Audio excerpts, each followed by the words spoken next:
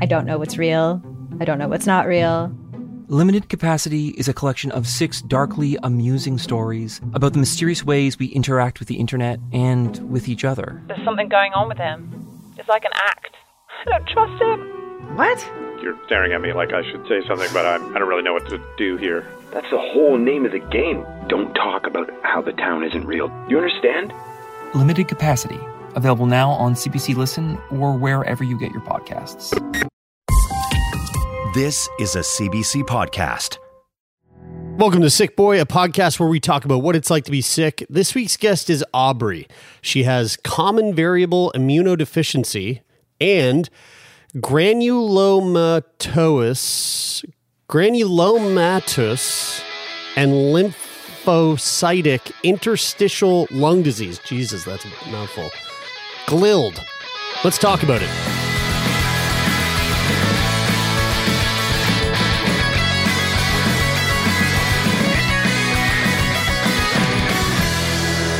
Guess what, guys? What? We are going to be hanging out with Aubrey today, and we're going to be talking about something that I know I've never heard of. I have a feeling neither have you guys, and this is going to be like completely brand new for us, which is kind of fun because listen to this. This episode that we are about to record with Aubrey technically is the 400th conversation that we have had on our Monday recordings. So basically our 400th conversation with someone who's dealing with illness. And out of the 400 people we've had on the show, this is the first time we're going to be talking about, I'm going to give it a shot. All right, here we go, Aubrey. You help me out here. I'm ready. Common variable immunodeficiency and... Yes. So known as CVID, I'm guessing that's how they say it. And granulomatous and lymphocytic interstitial lung disease, also known as GLILD. Yes. What a great acronym. I can't even say the real GLILD name, so it's okay. No, is it actually GLILD? They say GLILD, yeah. And Okay, then sweet. CVID is the first one too. I was trying to say I was saying GLILD as a joke because I was like it's got to be GLILD. But GLILD, Some people say that, I guess. I'm sure they do. I do like GLILD, though. I say it now, GLILD. Sounds like I'm trying to do a like bad it. impression of a Norwegian. Aubrey, I have to jump right in on this one because I'm curious. Like, as soon as you hear CVID, I'm sure that it's easy to like make the jump or leap to COVID, which Yes. it's not. But how? I don't even know how long you've lived with this for, but I'm curious. What's it like having CVID when COVID is a global pandemic that took over the entire fucking world? Yeah, so basically, unfortunately, I was diagnosed in 2019. So I had this for like 6 months. And then COVID came out, so I started calling my disease COVID without the O. Aha, that's a good title for an episode. COVID without the O. So when I would search things, it would come up as COVID, and then I have to explain, you know. You had the C, the V, the I, and the D long before COVID became cool. You were like you're like the CVID hipster of San Diego. Yes. Okay, so Aubrey, before we get into the thick of it, introduce yourself to our listeners. Give us a sense of who you are. All right. Okay. So I'm Aubrey. I'm originally from Kansas City. Then I went to Colorado State University. Go Rams. And basically, during my freshman year of college, everything was going great. I was in a sorority, meeting friends, having a great time. Then I suddenly fell very, very ill. About halfway through, I got a ton of sinus infections, all kinds of stuff. And then I ended up going to an immunologist right after my freshman year, and I was diagnosed with CVID at the time. And then later on, I got that GLILD diagnosis. But basically, when I got this CVID diagnosis, I was told that I had to start these plasma treatments and that I would have to essentially do them for the rest of my life. And so I had a really, really hard time with this in college because I was kind of trying to, continue to be a normal college kid, things like that. So I ended up being able to continue college, and I graduated a year ago. And then I got a job out in San Diego. So now I work for a tech startup out in San Diego. So I've been here for like a year. Outside of talking about chronic illness, I love a lot of other things. I like to play tennis. I like to watch TV. And I like to go to the beach. So that's kind of a gist about me. Do you play pickleball? No, but a lot of people do around here. Man, pickleball is fucking huge. It's blowing up. Pickleball's blowing up. It's really big. Yeah, but I just can't get myself to do it because it feels like fake tennis. Like, I just like to play tennis. I don't know. I played in high school, so. Pickleball to me is like oversized ping pong. But hey, that is what it is. Nothing wrong with ping pong. I mean, I think that's technically what tennis is. So, so I guess it's like fake oversized ping pong. Right. Okay, so this is. Thank you for that, and thanks for the context there. I always find it fascinating to talk to young people who are like somewhat newly diagnosed with a chronic illness, and especially talking to people who are diagnosed at that like kind of like critical time in one's life, that sort of transitionary period of like leaving high school, like living your own life, kind of transitioning into adult life, taking that and then like lumping it, which is stressful, right? Like that's a stressful environment for everybody and for anybody. The thing that I always find so confusing is, how do you end up getting a diagnosis in university when you described basically what I had as my university experience, which was like going out, joining like a group of partying type people and then getting sick? Like, I just assumed that I was getting sick because I was drinking too much alcohol. But like, how do you find out that it's not that? So basically I kept hearing every time I went to the university health center, everybody gets sick their first year in the dorm. So I was living in the dorms with a bunch of people. Yeah.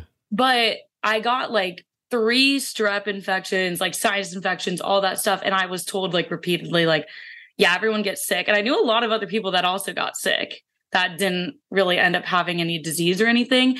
So then I was just like, yeah, I mean, it makes sense. Like, it seems so normal. And I was not keen to go to the doctor at the time. Like, I never really had issues before. So I was like, oh, this is fine. But yeah, it was like 6 months later that I was like, okay, maybe this is not normal. My life is really miserable right now. But yeah, I mean, I had like a thriving, like, social life. Like, Colorado State's super social, so everybody's going out and doing a ton of things. And so yeah, it was definitely weird, that turning point of like, okay, maybe this is not normal and I shouldn't live like this. I mean, I had no idea what was going on. I was like, is there black mold or something? Like, right. I was like, am I allergic to something in Colorado because I moved? Like, that's how it started, because I thought I was like allergic to something. So I went to an allergist, and allergy and immunology like go hand in hand. Okay. So I guess to like get to the bottom of this right off the bat, like, what is CVID? What does that even mean?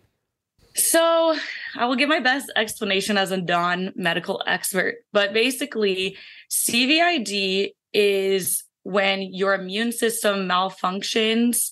Basically, it's a lack of functioning immune system. And so it's a type of primary immunodeficiency.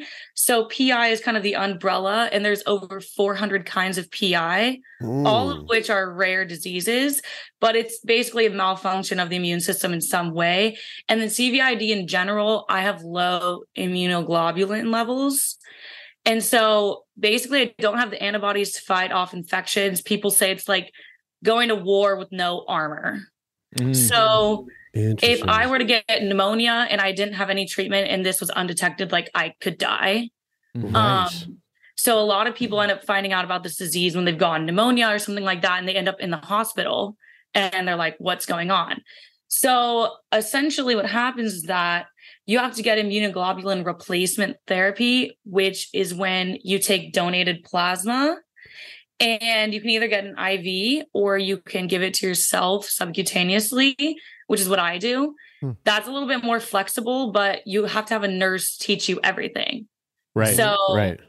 then I kind of build, I like to call it like a stand-in immune system. Like I get antibodies that fight off these diseases. So now I have like a fairly normal life, but it's still, if I get like any illness or anything, I have to take like 20 days of antibiotics sometimes instead of 10. Whoa. Right. Is it kind of like in the same way that like somebody with diabetes might need to like check their insulin or like take more insulin or do whatever they do to like manage their blood sugar levels?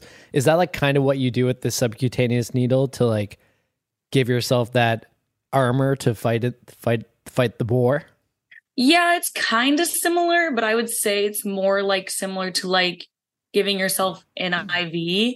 So I sometimes do compare it to like diabetes because you are giving yourself something, but this one, the infusions can be an hour to a couple hours. Oh, wow. So you're kind of like sitting and waiting. So like, also it's weird to explain it to people because it's like subcutaneous tissue is basically fat. So you're taking a needle and like stabbing your fat. Mm-hmm. And so I would insert the needles and they stay in for like an hour, depending on how often I do it. If I do it, like I used to do it once a month, and that was like 3 hours. But there's some people out there that do it for a really long time. So it's a little different than the shot. I think the insulin is more of like a one touch kind of thing. Mm-hmm. But this one's like more scheduled, like depending on your immunoglobulin level. Does it look like you're doing sketchy drugs when you're taking it? Yeah, I have to like throw away the needles properly and everything. Like I had to get one of those biohazard like bins. So Brian, you're the stigma, dude. I'm just wondering. You're the problem. You're the problem. I wasn't asking because I think that. I was wondering, like, do you deal with... Here, let me rephrase Brian's it. the guy that goes into a public bathroom and sees a biohazard like material bin and goes, and then complains. I can't believe they do that here. No, one of of you guys that said there was a woman that came that was in Sobeys like loudly complaining about that the other day? No, that was not me. No, but, anyway, that happened. But my question, what I meant to say was like, do you face a lot of stigma because it could potentially look like you are doing illicit? Like Brian doesn't drugs. think that, but he's thinking out loud about on behalf of somebody else. Yeah, totally. Well, it's different because I think the hard thing with my disease, or like the weird thing, is that I could just like hide it from everyone if I like really wanted to. Like I just sit up in my room. Like I have roommates and they know about it. I like to like make it known.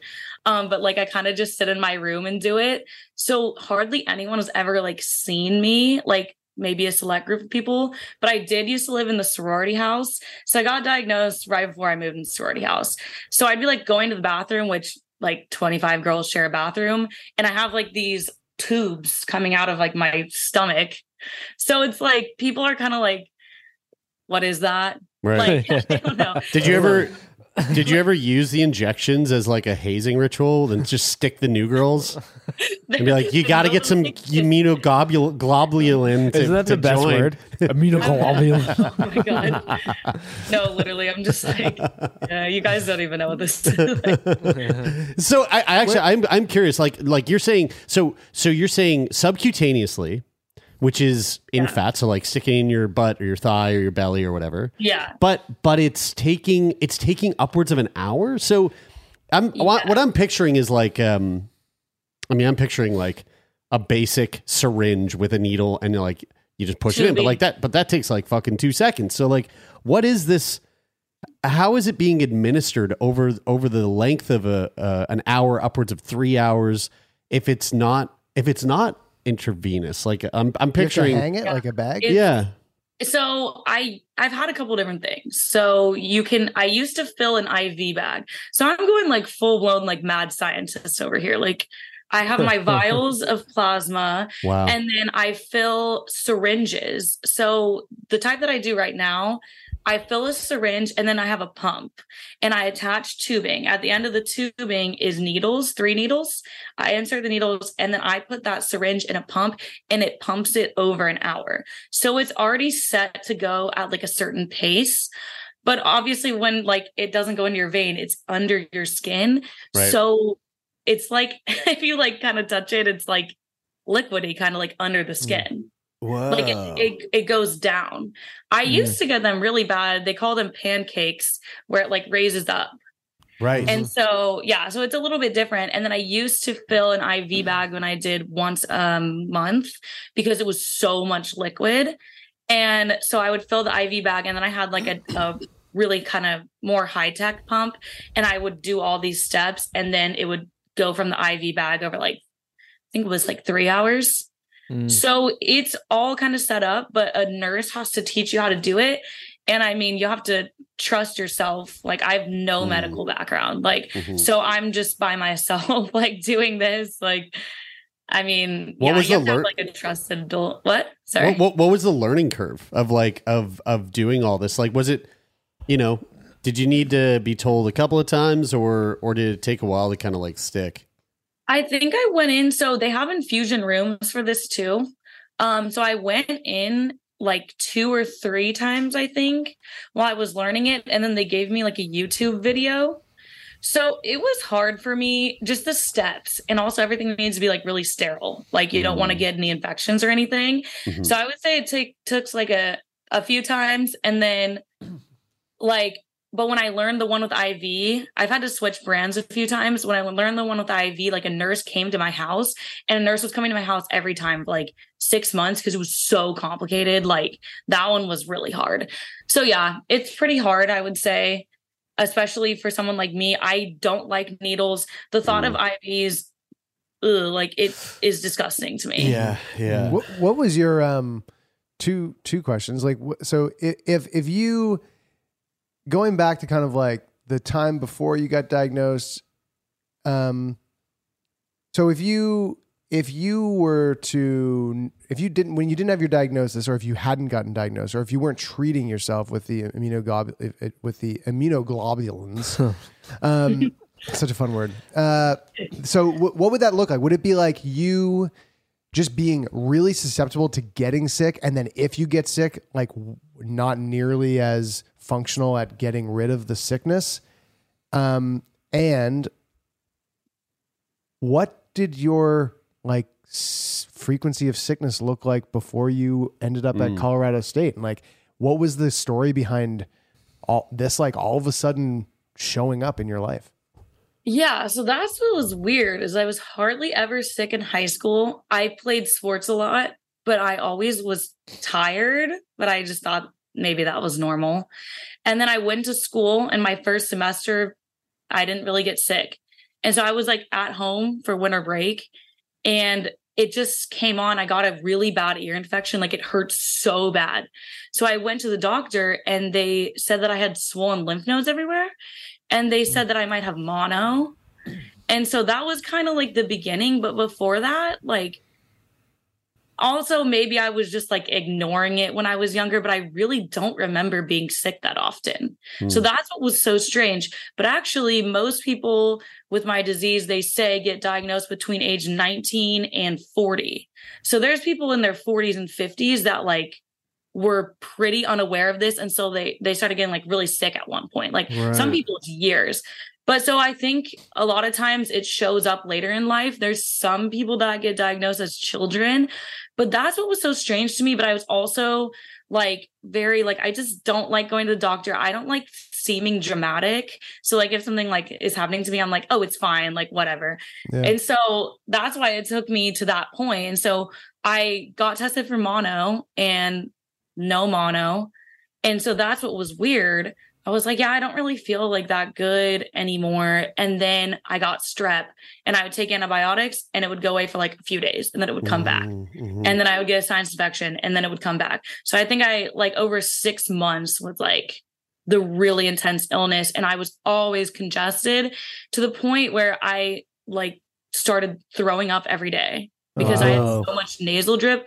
I would lay my head down at night, and then I would throw up, I would sit in my bathroom all night. I would throw up I would be walking class, and I would throw up. Like it was crazy. Yeah, wow. Aubrey, you're speaking my language. I mean, I'm far too familiar with that. I wanted to say there, like, how fucking awful are sinus infections. Like if people don't know, they are literally they're so You had one so awful. Horrible. Like they are just I've only had truly one, of and the it was worst things ever. and it was really bad. I thought you were it's awful. I thought you were making a joke, Chair, where you were like talking about walking in class in university and throwing up. yeah, I all was the like, time. Chair, you never went to class. People You think I'm did drink a hungover, lot. but- Yeah. Did not go to class. Did anybody ever tell you? Did anybody ever say, "Oh yeah, you've probably had this forever, but it just didn't"? Well, like, is it cause any genetic? Like, what issues, is like? Where does it come from? Like, how do you get CVID?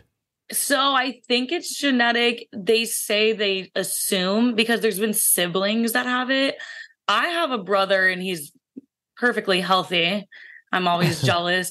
So, I mean, but who knows, like it could show up like maybe in 20 years or something. But I've heard of siblings, like I saw one about twins and then I met a girl and her brother had it.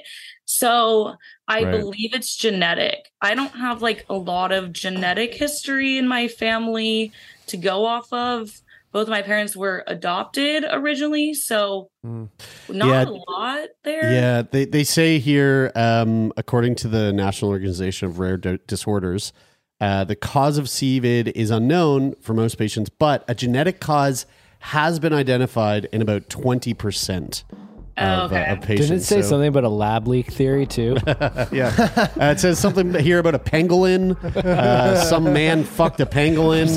Wet market. See a lot of wet market.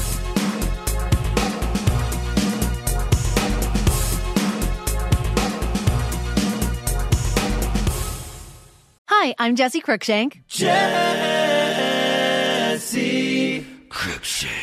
I host the #1 comedy podcast called Phone a Friend. Girl, let's phone a friend. Not only do I break down the biggest stories in pop culture with guests like Dan Levy and members of NSYNC, I do it with my own personal boy band singing jingles throughout. Because it's my show. It's your show, girl. New episodes of Phone a Friend Yeah. drop Thursdays wherever you get your podcasts. So work it, girl. Yeah, work it. Okay, that's enough.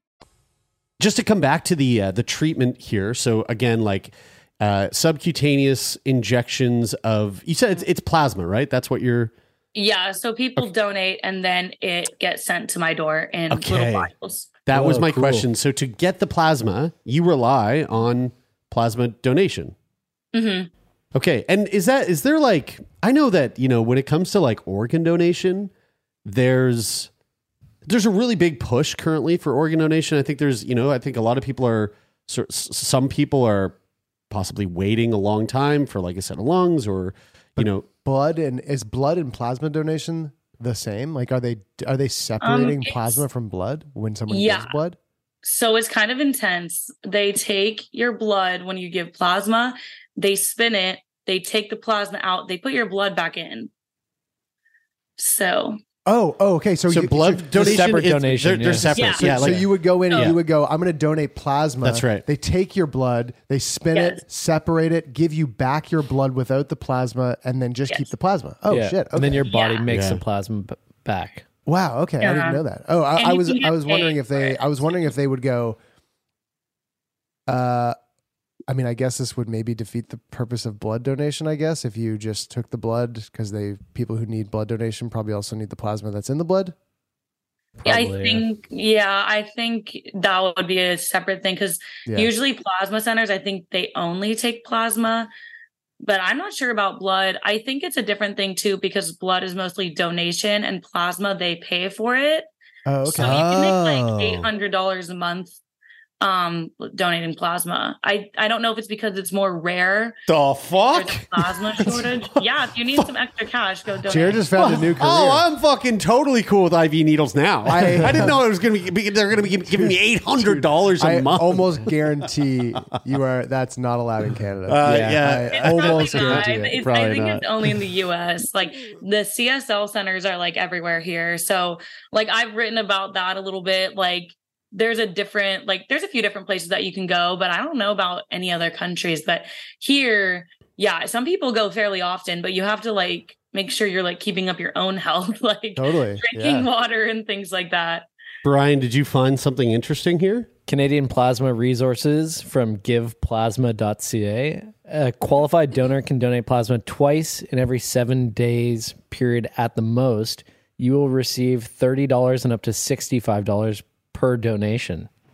Right. Okay. And so wait, do the math there. That's twice in what? Max. Twice in a week? Yeah. Yeah. So 130 times 8. So 8. So, 130 times 4. So 520 bucks. Okay. Well, you get there's Do you get a cookie? There's a compensation They give you snacks. and reward plan graphic that is like a Are really you nice serious? graphic. Oh my God. And it has, you get paid based off of the volume that they get from you. Oh, Interesting. okay. Yeah. Interesting. So, I mean, that's the way this looks here. So there's like the first donation of the week, no matter how much volume you get, is $30. Your second donation of the week, depending on the volume, if you get 875 to 975 milliliters, which is, I guess, like a fairly significant amount. That sounds like a lot. You get anywhere from $55 to $65, depending on your reward level. So there's like 3 tiers of reward levels based off of how much you Do they like, pay get for your frequency. Uber ride home? Because I feel like you'd be pretty woozy after Yeah, that. I feel like I think it. you could probably get it. I mean, it's probably sort of factored into like the way that they decide how much. Aubrey, they're is gonna there pay is there a That's wild. at least in Canada, and I feel like it's probably I'm assuming it's similar in the U.S. Like there's like always a really big push on for blood to donate blood because there's just a blood shortage, I guess. Is that ever? Have you ever run into that issue or heard that issue for plasma, or because people get paid to give it? Is it maybe not so much of like an issue with getting your hands on the supply? I haven't faced a shortage, but I've heard of it happening before. Some people need a lot more plasma than I do. Like some people are like frequently more so hospitalized and they need like a higher dosage. But I've never faced it. It scares me, but I try not to look it up because then I'll get freaked out. Yeah. But I mean, I've heard of that like a little bit like with insulin for people with diabetes too, like people talking about that. Yeah. I haven't faced it. I think the hard thing is you have to set it up right with insurance too, because it's just really expensive. I have insurance, so I'm lucky and I don't have to, pay like hefty fees on it, but that's the other thing. So you have to have like a good insurance set up for it too. I know it's really expensive. I don't know how much, but I know it's a lot. Guys, I want to just read this one more thing about the donation reward program because I just think it's cool how it's set up. They give you is that cool They give you miles. you do. It is kind of like that type of reward program because on your third donation, if it's made within 14 days of your first donation, you get a $50 bonus. And on your 8th donation, when you donate 8 times within 8 weeks of your first donation, you get a $100 bonus. Damn, dude, that's better than the dog food thing they got going on at the place where I buy my dog food. Dude, you could get your 10th bag is serious free. Financial operation. You could get your, It actually is. You could get your dog food covered by donating your plasma. Right. Yeah, you could look at it that way. Hey, if you're listening to this and you're driven by money, start donating plasma today to help people like Aubrey. Aubrey, what would that look like? What do you, or I guess you haven't faced it yet, so you're probably not certain, but like, what might that look like for you if you were to all of a sudden be in a situation where you were like, oh shit, I can't give myself up my plasma? Yeah, I've wondered that. I think it would probably take a while for me to get to like a really bad spot. I don't know how long it stays in your system because I do it once every 2 weeks. Okay. So I give a certain amount, or I get a certain amount like once every 2 weeks. I don't know. I think I would just start getting really sick. And I think a lot of times when it comes time for my next infusion, right before is when you're at your lowest, before your next one. So I get really down, kind of tired. Sometimes I don't know if it's a placebo effect because like I know I haven't gotten it. But a lot of people say that happens. I feel like if I was like a month or 2 out is when I would start to get really stressed out. I think it just happens to be like if I come across something, bronchitis is really bad for people like me, pneumonia. Like if I got exposed to something like that, it could be like really bad. But I've never gone to like that point really. Is that where, like, does GLILD come as like a result of CVID? Is that does it happen as a result of that? Because it seems like you're really kind of in this branch of like lung infections.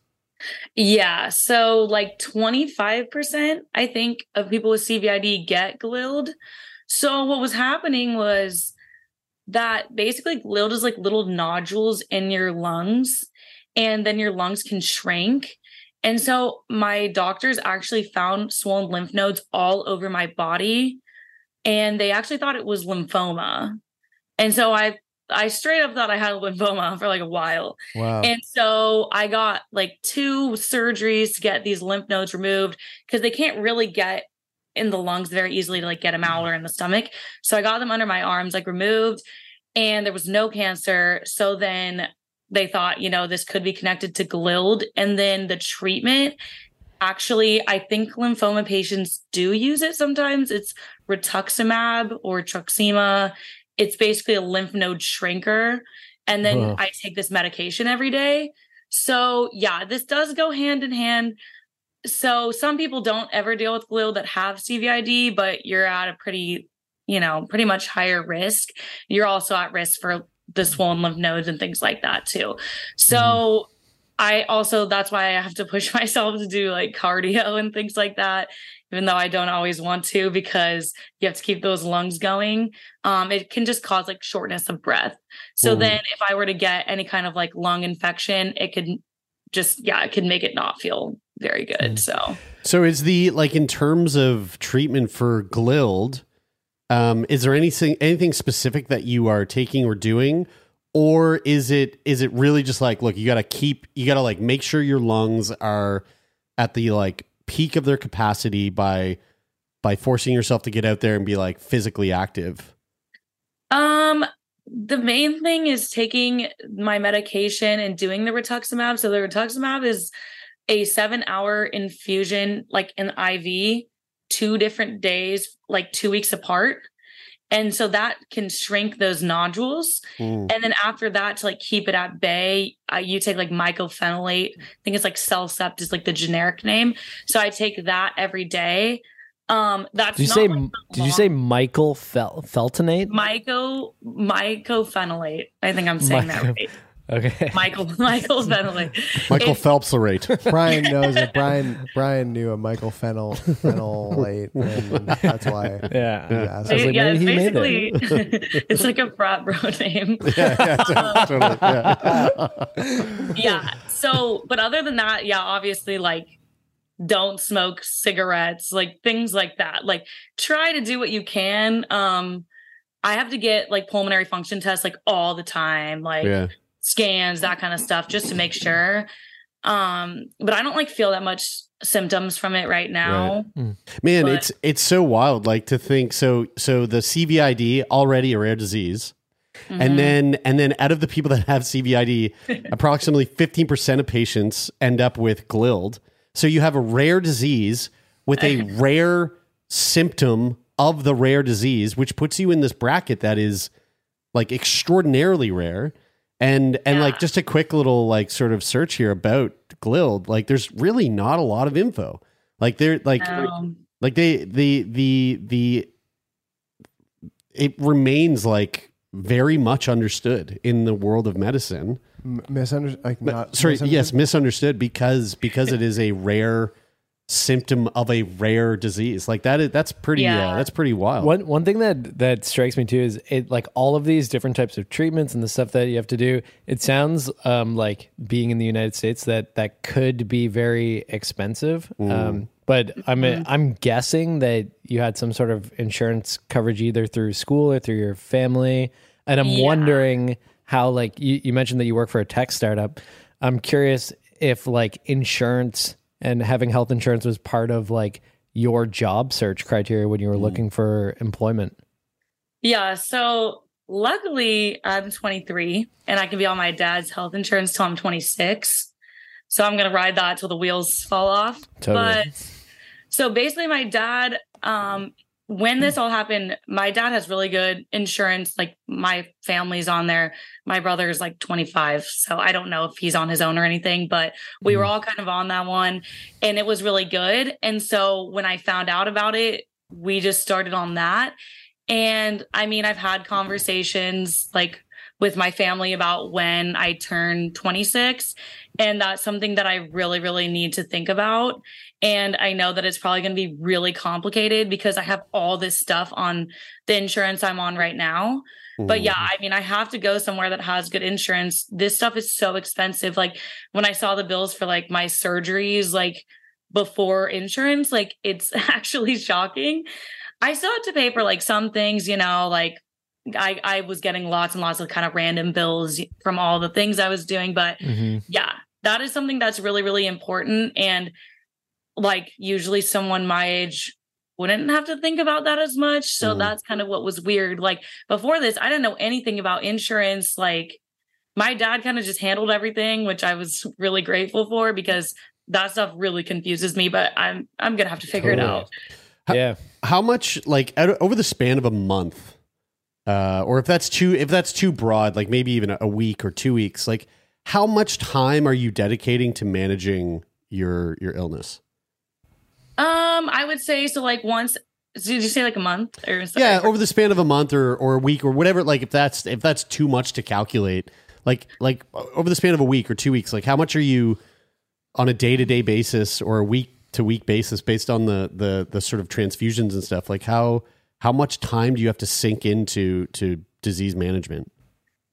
Yeah. So I would say, you know, once every 2 weeks, I have to do this infusion that takes up a night after work. So that's like twice a month. And then other than that, I don't have to go to the doctor as much as I used to. I used to have to go a ton, and I was driving from Fort Collins to Denver, which is like an hour and a half. And I was doing that very frequently. Now I'd say maybe a couple appointments a month, and then kind of just going through all my test results and things like that. So I would say now maybe only like a good several days of the month am I like really like dedicating. I've tried to like free my mind a little bit because it used to take up 100% of my mind. I was so anxious all the time, especially back when it was really rampant. I like thought I had cancer because I also had low white blood cells. So I was told, you know, that might mean leukemia or lymphoma. So I got a bone marrow biopsy, lymphoma, like all the lymphoma stuff. So 24/7, I was thinking like, am I going to drop out of school? Like, what am I going to do? Like, I need to tell my boss this, like all this stuff. Like, so that used to be all the time. But now I would say, sorry about that. Now I would say that maybe several days of the month. And then other than that, I try to just pretend like I'm a normal person. Unless I get an infection, then I basically have to go to doctor ASAP and get antibiotics. Right. What's it like trying to manage the because that sounds like really tough dealing with the, you know, potential leukemia or lymphoma diagnosis and going through all that testing and stuff. Emotionally, it sounds really challenging. Did you like ever see a therapist or have any other sort of strategies to manage your mental health during that time? Yeah, so Colorado State actually does have like 5 free therapy sessions each semester, which was amazing. So I had a girl that I went to. I feel like it was always a lot because I would just show up and be like crying, like, I think I have cancer, my life's over, like all this stuff, like I have no future, like. And that was the thing is like, I was just convinced that like my life was over. Like, I'm never going to get married one day. I'm never going to have kids. I'm never going to have a career, like all this stuff. And so, yeah, I would go to a therapist pretty frequently. And then I had to find like, you have to find like really good supportive like friends and also like confide in like your family, like any kind of support group. Like my friends were like really there for me during all this, which was really good too. And just have people that I confide in. I think talking about it really helps. I just didn't want to a lot of the times. Like I felt like I was crazy. Like I was like, I know I'm not making it up, but it feels like I'm like making it up. Like, and I'm being dramatic and I'm like burdening all these people. But in reality, like you have to talk about it. And also just I have to tell myself over and over, like, I cannot control this. And me worrying about this is doing nothing. Like, I literally almost sprouted a gray hair from this. Like, I was going insane. And that's not a way to live. And the thing is like, I actually didn't end up getting a cancer diagnosis. So the time that I spent like worrying and stressing out, I look back and I'm like, I didn't need to give all my energy to this. Yeah. I was actually, I said this to you, Brian, like a couple weeks ago now. I was listening to this. I was listening to Sam Harris when he was on Lex Friedman's podcast last, and he kind of brought up this sort of like framework for thinking about for worrying that was really interesting, where he was talking about this idea that he had been kind of like thinking about for the last couple of years and hadn't really like fleshed it out very, very much. But he was like, well, kind of here's what I got. So he's talking about probability or possibility. And he was like, so if we flip a coin, we think that there's a 50-50 chance that it'll be heads or tails. But the reality is that, but it will actually only be one. Even though before that, we kind of like assign this probability that it could be one or the other, but really it will just be what it is. And thinking that it could have been something else. So he was talking this. So this was like kind of the context about worrying into the past, was like thinking that it could have been another thing doesn't actually exist, because it didn't. It wasn't. So it could not possibly have been, because it wasn't. So why worry about that? But what if it was? And then thinking into the future and going, oh, it could be A or C. Like, or do we think about like the things that are within our control that we have some degree of control over, you know, outside of the flip of a coin, that can push us into the direction of like achieving the things that we want, that sort of limit the amount of things that we need to worry about. And like, so it was kind of this idea that like worrying, it doesn't exist. Dude, it's the worry flow chart. Haven't you seen the worry flow chart? Yes, exactly. Yeah, the worry flow chart is, if you can fix the problem, then why worry about it? Because there's a solution. And if you can't fix the problem, then why worry about it? Because you can't fix it. Yeah, exactly. So like, there's basically never any need to, but it, I mean, obviously easier said than done. And so his point was kind of like, the possibility is what we worry about. We worry about the possibility because we frame it as it could be this or it could be that. Yeah. And when in reality, there is only one, and that's sort of like what we need to focus on. And I mean, I think again, like people that we speak to, they go through all sorts of different shit, and a lot of people, if not most or if not all, along with their experience of being sick with whatever it is, they oftentimes gain a more mature perspective on life. Yeah. And you know, one of the most important things that if we can even get there at any point in our lives is to realize that like worrying about stuff that's outside of your control is ultimately just like a total waste of time. And I mean, it's also going to affect your health. Totally. Like, oh my God. Like physically, mentally. It's a self-fulfilling prophecy. Yes. Yeah. I'm really curious. I mean, we just recorded an episode with another young woman similar age to you, named Rachel, who like out of the blue was diagnosed with MS. And one of the things that came up in conversation was like how, as a young person, you know, who's like at that age where, you know, like you're typically trying to be social and, you know, you're thinking about like dating and all, you know, all these things. How does living with an invisible illness, like CVID, affect your social life? How does it affect your dating life? What are the kinds of things that sort of shifted for you in that realm between the times of not having CVID and all of a sudden living with this new thing? Yeah. So this is something that I like to focus on talking about on my website. I write about this a lot. Is like, it does change your perspective of a lot of things. And like you said, like dating was a really big thing for me. When I got diagnosed, I was single and I was 19, and you're not really thinking about anything past college at that point. Like, it's like, okay, like one day I'll meet someone and whatever. And then you get this disease, and it's like, if I'm with someone, they have to commit to basically taking care of me and dealing with all this extra stuff that people my age don't deal with.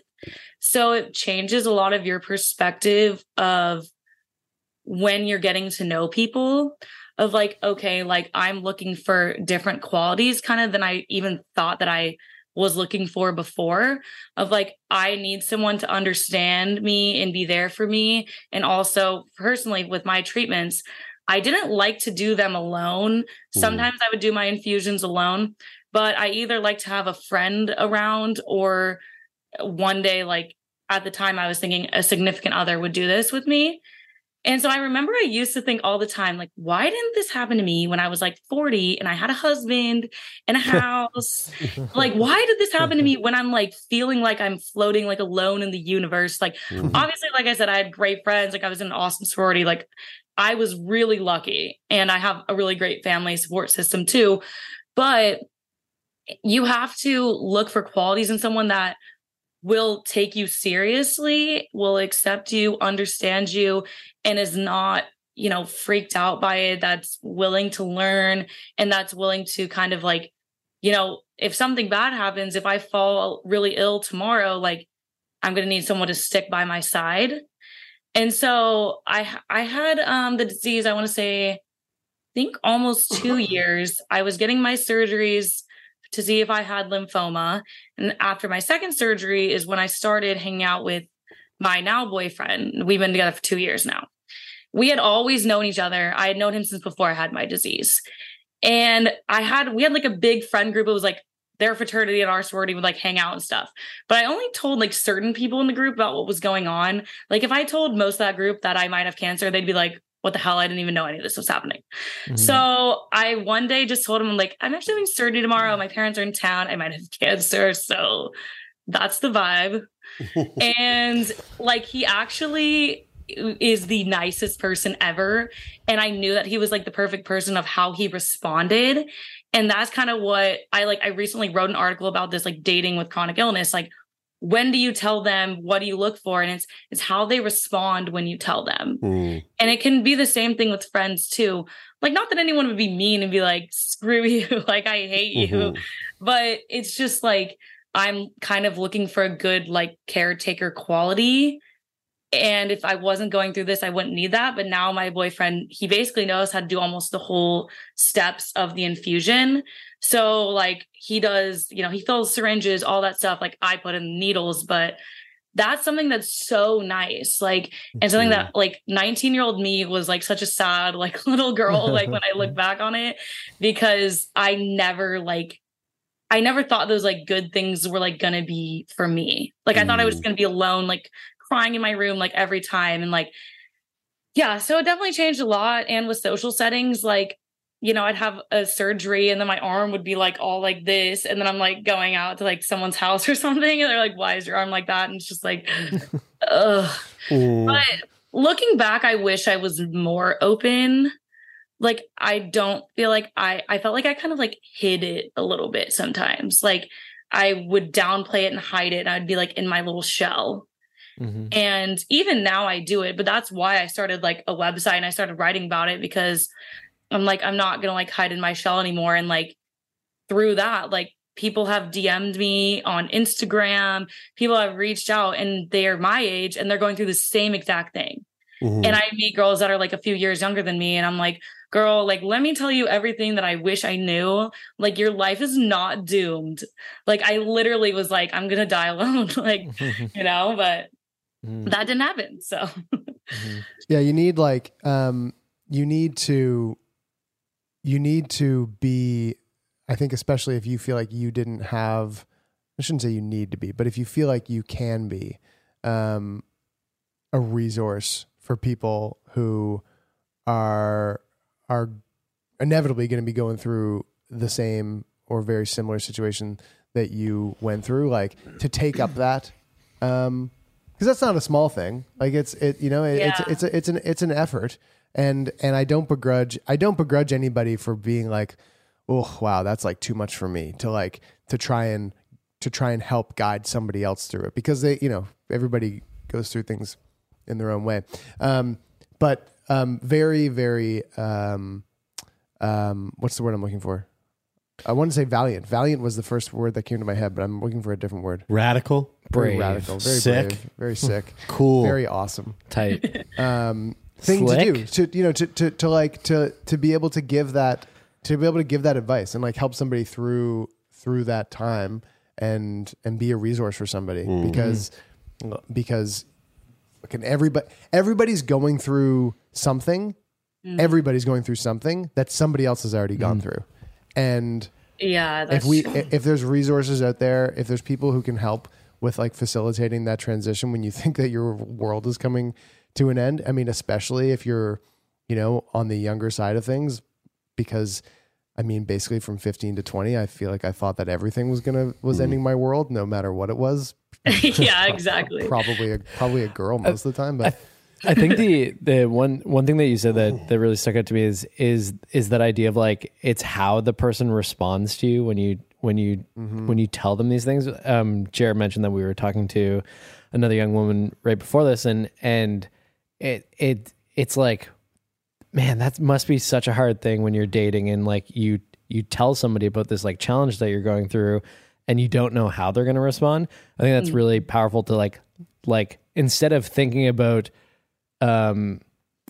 what you're going to tell them and how they might react, like just really understanding how, like what their reaction may tell you about them, because we oftentimes talk about how like these things can actually be really great filters for filtering out shitty people in your life who, might otherwise stick around for a bit because you didn't have the chance to like really find out who they were. And it also makes me think of, we also talked in this other conversation about our friends at Dateability. And I'm curious if you've heard about Dateability, because they're from Colorado as well. Yeah, that's right. Right. So where at?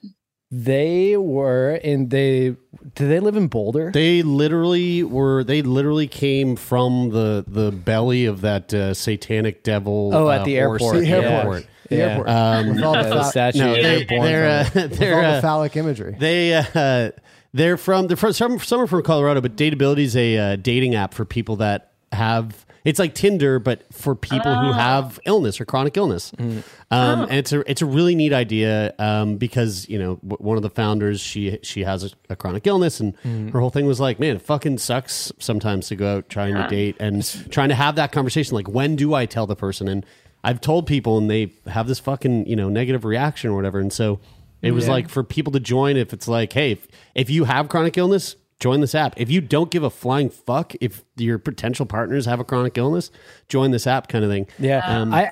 I always feel like it feels really like valuable to bring it up in these conversations all the time, because like I feel like it could be a really great resource for people. But I know that like if I was not in a relationship and out dating again, I would totally, as somebody who doesn't have a chronic illness, I would join this app because I imagine that you can find really real people who are like willing to, have really genuine and open conversations. And not that you have to be, chronically sick to be able to have these types of things, to have these types of connections with each other, types of conversations. But I mean, oftentimes people who have been through really tough situations have a really unique well, you can perspective on life. We can all attest to the trend that we see in talking with people who live with really difficult things, that they're the coolest people. That there's like a maturity, there's like an openness, there's like an ability to discuss and talk about, and maybe there's a bias there because it's people who apply to be on the show and stuff. But like, there certainly seems to be, at least anecdotally. I mean, it's not really anecdotal anymore. This is our 400th conversation, like we said. So it's a little past anecdotal, but like there definitely seems to be a trend with talking to people that like there's something that is, we talk about this all the time, and we mentioned it earlier, like people who go through this, who have illness or whatever, they like, man, tough shit. Yeah. It teaches you lessons, and oftentimes you come out come out a better person in a lot of different ways. Well, speaking of teaching lessons, Aubrey, you mentioned it earlier, but you have a blog, aubreywithgrace.com. Yes. Tell us about the blog. Why do you have this blog? What are you trying to get out there? Like, what is it? What are the things that you're trying to share with the world through aubreywithgrace.com? Yeah. So I kind of got the name because I'm Aubrey Grace Johnston. So little play on words there. And I thought about the word grace, and I kind of thought about giving yourself grace and giving other people grace, because I always thought back to like kind of those dark times. And I had never really fully shared on my Instagram when I graduated college.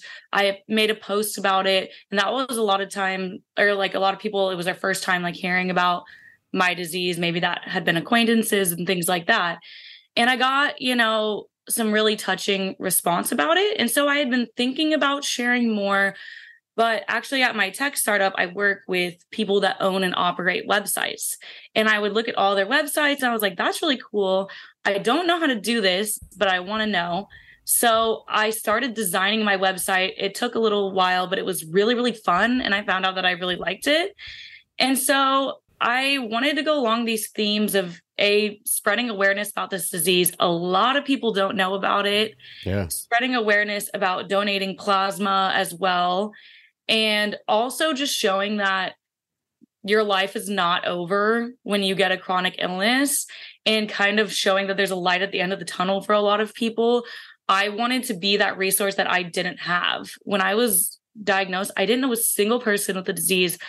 I actually didn't even meet anyone with the disease until after I started the blog, because people started reaching out to me, and then I started texting people, and I joined a group online. But before that, I was just so, like I said, kind of in my shell about it, that I didn't even really get out there, join groups or anything until this. And so what I'm trying to spread on there is I talk about a few different things, and also mental health as well. Kind of like we talked about, worry, anxiety, receiving a diagnosis, what it means to be happy, things like that. And so I've really, really liked writing these articles, and I want to continue growing it as well. And so it's been a really, really cool experience. And I've even learned more about my disease through this. I learned more about, Rare Disease Day, how there's a PI Awareness Month, things like that too. And so, yeah, it's been a cool experience so far. I feel like I've gotten to connect with a lot of people. I love when people reach out to me. It just touches my heart so much. And also it's cool because you're not alone. I used to feel so misunderstood, and kind of like you said, ages 15 to 20, everything is the apocalypse. The sky's falling. No one understands me. But that's legitimately how I was. I was I just want someone to see me. I want to feel seen. And that's kind of also was my inspiration behind it. And I started writing about that too.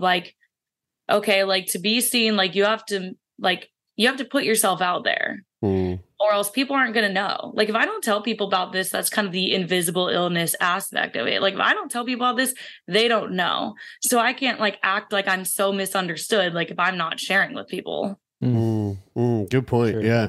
Yeah. It's, again, folks, if you want to check it out, aubreywithgrace.com. It's you did a great job. It's a great site. Thank you. And I think this sort of thing is really important, especially when it comes to diseases, again, that don't get a lot of play time, Again, I never in my life heard of CVID, and we're the guys that host the fucking podcast about talking to people about illness, right? So, I think it's really great what you're doing. What would you say, out of everything you've been through with CVID, what would you say is the biggest thing that it's taken away from you?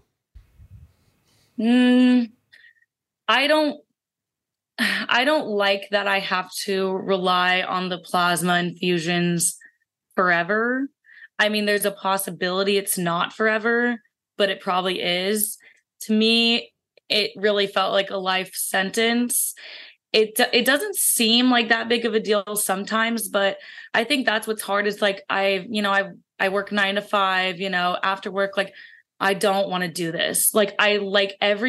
other week when it comes up, like I'll be real with everyone. Like, I don't want to do this. And I also wrote an article about that, and people were saying like, I feel the same way. Like, it's not even that it's that bad. I think that I always get this like sense of dread. And so I feel like I'm kind of still working through that, which also it's okay to just be like, this sucks and I hate it. I have to do it anyway, but you can just be like, this sucks. And so I think that's the point I've gotten to of like, okay, like I wanted to, so my dream was to go to Spain to teach English in one of those programs. One of my majors was Spanish. So I was communications in Spanish. I love learning languages and I love traveling. So that was my dream. And like senior year, my doctor basically said, no, I can't do that because they can't get the plasma over there. Mm. And that was like I wanted to travel so bad. I wanted to get out there, and it's like, okay, well, like other people are doing it. Like, so I think that's what sucks, is that I always have to take that into account no matter what I do. Mm-hmm. Maybe one day, I mean, that's another thing. Maybe there will be more research. Like doctors are researching this. Mm-hmm. Who knows? Like they could come up with something else. Yeah. You really never know. Man, when you think about, I mean, so how old are you now? Like in your early 20s, 23. 23. When you think about like when you are, I don't know, 50, so 27 years from now, like think about what was going on 27 years ago. Yeah, they're gonna know how to make you. There wasn't even an internet. 1996. Yeah, like the internet was basically like, people were like, dude, fucking dial-up internet. Google was like, hey, we're a company. Like the world has fucking changed so drastically. Yeah. In 27 years, they're gonna be able to make you 23 again. I would love that. I have a fear of aging. Hey, Mike Garman said my fitness age is 23. Nice. I'm 32. Nice. Sick. So, just whatever. Sick, yep. Dude. We're basically the same age. Yeah. Oh, there we go. Yep. What would you say is the biggest thing that it's given you? It's given me a brand new perspective on life, and weirdly enough, I feel like I have reached so much emotional maturity, and I feel like I have reduced like my anxiety and depression levels by like at least 75% from going through this, which sounds weird because it caused a lot of that. But I think the other end of it, like I don't have like as much fear because I know that I already survived it. So like whatever's coming, I survived this. So why can't I survive the next thing? Like if it comes, I'll just do it, Fuck yeah. I love it. Life experience, man. I love that. Yeah. And again, like I feel like that's one of the things that we hear time and time again, talking to people about, what's the thing that you took away from the hardship that you've been through, and it's in more or less the same kind of words. It's just like, I've been through this. Like there's it just speaks to resiliency, and that's really rad. Aubrey, thank you for this. This has been a real treat. Again, folks, you can check out Aubrey's website. Lots of information there. And yeah, this has been a real delight. Thank you so much for taking time in your schedule to chat with us. Thank you for having me. This has been awesome.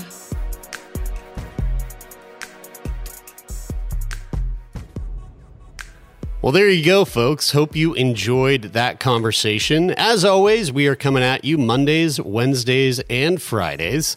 And if you are a fan of the podcast and you want to support the podcast, there's a number of ways you can do that.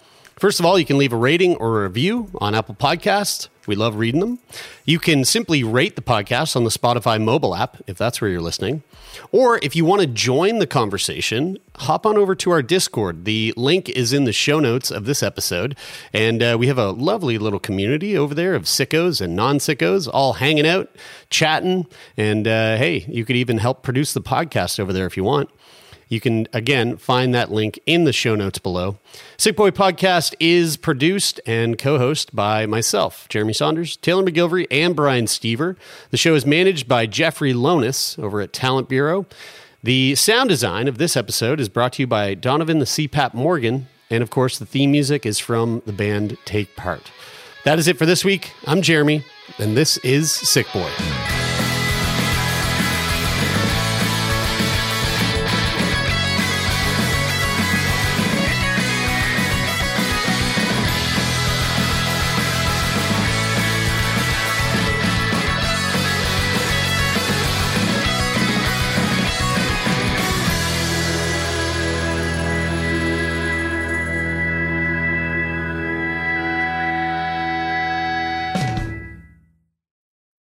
For more CBC podcasts, go to cbc.ca/podcasts.